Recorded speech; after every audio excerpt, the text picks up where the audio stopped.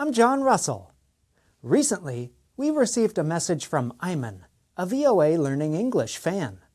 Iman wrote, "I have always been interested in honing my language skills and would love to receive any tips or resources you might have for working on my accent.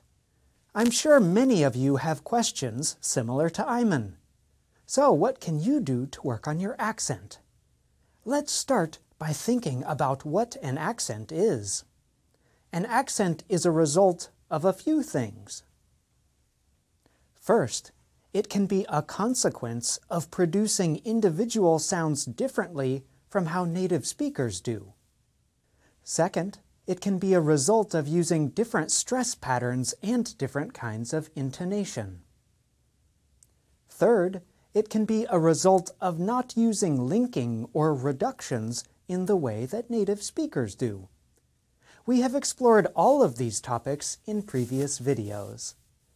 But in the next few videos, we will show you how you can use a special kind of technique to reduce your accent. This technique is a valuable skill that will serve you well in any situation. It is called self-monitoring, the ability to understand and recognize areas that you need to work on.